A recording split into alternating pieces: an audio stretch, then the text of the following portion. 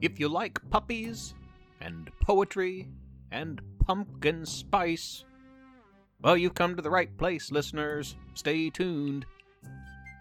Professor Theo's Mystery Lab.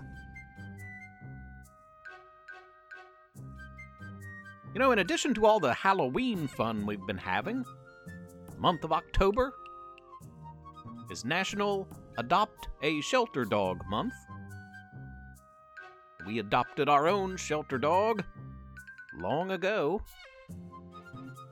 well over 13 years ago. This week's story is a tribute to Barnum. You know him as Barnum, the detective dog. But here's a story based loosely on his introduction into our lives. Sit back, relax, and enjoy Barnum's 13 Days of Halloween. Barnum was a puppy. He lived in an animal shelter with loads of other pets, hoping to find a forever home. One autumn day, a nice family adopted Barnum and took him to their house. It was Halloween, and the nice family was overjoyed to treat themselves to a new puppy. And Barnum was thrilled to have a home and family to love him. Puppies get into everything, though. Did you know? On the 13th day of Halloween, Barnum ripped 13 stuffed animals off the nice little boy's bed, piled them onto the bedroom floor, and jumped all over them. He was quickly, though gently, reprimanded. On the 12th day of Halloween, Barnum left a big, stinky, smelly surprise in the upstairs bathroom. You see, Barnum wasn't quite potty trained yet, and sometimes puppies have accidents. Who wants to clean this up? On the 11th day of Halloween, the nice family took a super cute photo of Barnum next to some pumpkins, 11 of them actually, that decorated the front porch. On the 10th day of Halloween, Barnum got 10 hugs and kisses from his new human mom. On the 9th day of Halloween, Barnum got 9 bacon-flavored treats for using the bathroom outside. On the 8th day of Halloween, Barnum went to the vet, the doggy doctor, for a health checkup. Doggies have to see the doctor every year, the same as people. On the 7th day of Halloween, Barnum tried to get into the trick-or-treat candy. No, Barnum. Chocolate is very dangerous for dogs. On the 6th day of Halloween, Barnum finally warmed up to sleeping in the nice mom and dad's bed. On the 5th day of Halloween, Barnum got a new collar and a name tag, so if he ever got lost, he could find his way home again. On the 4th day of Halloween, the nice family posted 4 pictures of Barnum in his new Halloween costume on Facebook. Barnum was not particularly fond of wearing Halloween costumes. On the 3rd day of Halloween, Barnum barked 3 times at the mailman, who he assumed to be an enemy, about to attack the nice family. Barnum was very protective. On the 2nd day of Halloween, the nice family gave Barnum a bath. Barnum didn't like the water, but he did like smelling clean. On the 1st day of Halloween, Barnum sat on the front porch, watched the trick-or-treaters walking to and fro from house to house in shiny and scary and beautifully decorated costumes. Barnum felt at home here.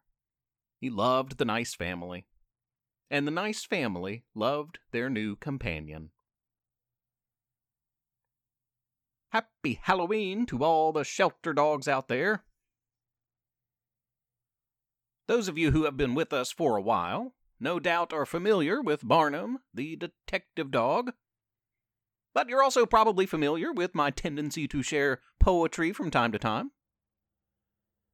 And this week is no exception. For those of you in the UK, I understand you celebrated National Poetry Day last week, just a few days ago. Here in Splendid and all over the United States, we celebrate National Poetry Month in April, but any day, any month, it's a great time for poetry, and I have 3 new forms to share with you today, listeners.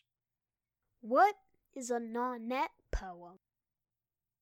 A nonet poem is a 9-line poem that begins with a 9-syllable line, and then an 8-syllable line, and then a 7-syllable line, and so on and so forth, until the final line is just 1 syllable. Here's my nonet poem, which takes you from a full calendar year, January to December. The wintry January snowman becomes the grass soaked with spring rain. Water fun begins in May. A poolside popsicle turns to fall foliage. And trick or treat. Many thanks. Christmas. Joy. I like poems with specific syllable counts like this one because they almost seem as mathematical as creative. The mutual attention to numbers and word choice stretches and works the mind in interesting ways. Try to write your own nonet poem. What is a Twitter poem? A Twitter poem is a form of micro-poetry. It's a 1-line work taking up no more than 140 characters, which is the maximum number of characters allowed in a tweet on the famous social media site. Night creeps in slowly on this quaint neighborhood, the darkness unsure of the demons it hides. And you? Write your own short Twitter poem, perhaps one with a spooky Halloween flair. Okay, one more, and this one's short. What is a Nani poem? A Nani, which is spelled Naani, is a popular Indian poem of just 4 lines, and it must total 20 to 25 syllables. Those are the only rules. Here is mine. 80s, footloose dancing, videos on MTV, before the World Wide Web ensnared us. Try your own Nani. And if you'd like to share it, send it our way. We'd love reading your poetry. That's all for this week, listeners. We'll be back soon with more Cletus Cavalier and the final chapter in the mostly harmless Halloween Haunts trilogy. In the meantime, have a wild and wonderful and weird and creative and fun week. Be good to each other. Professor Theo's Mystery Lab is written and read by Jonathan Joy. And Levi Joy.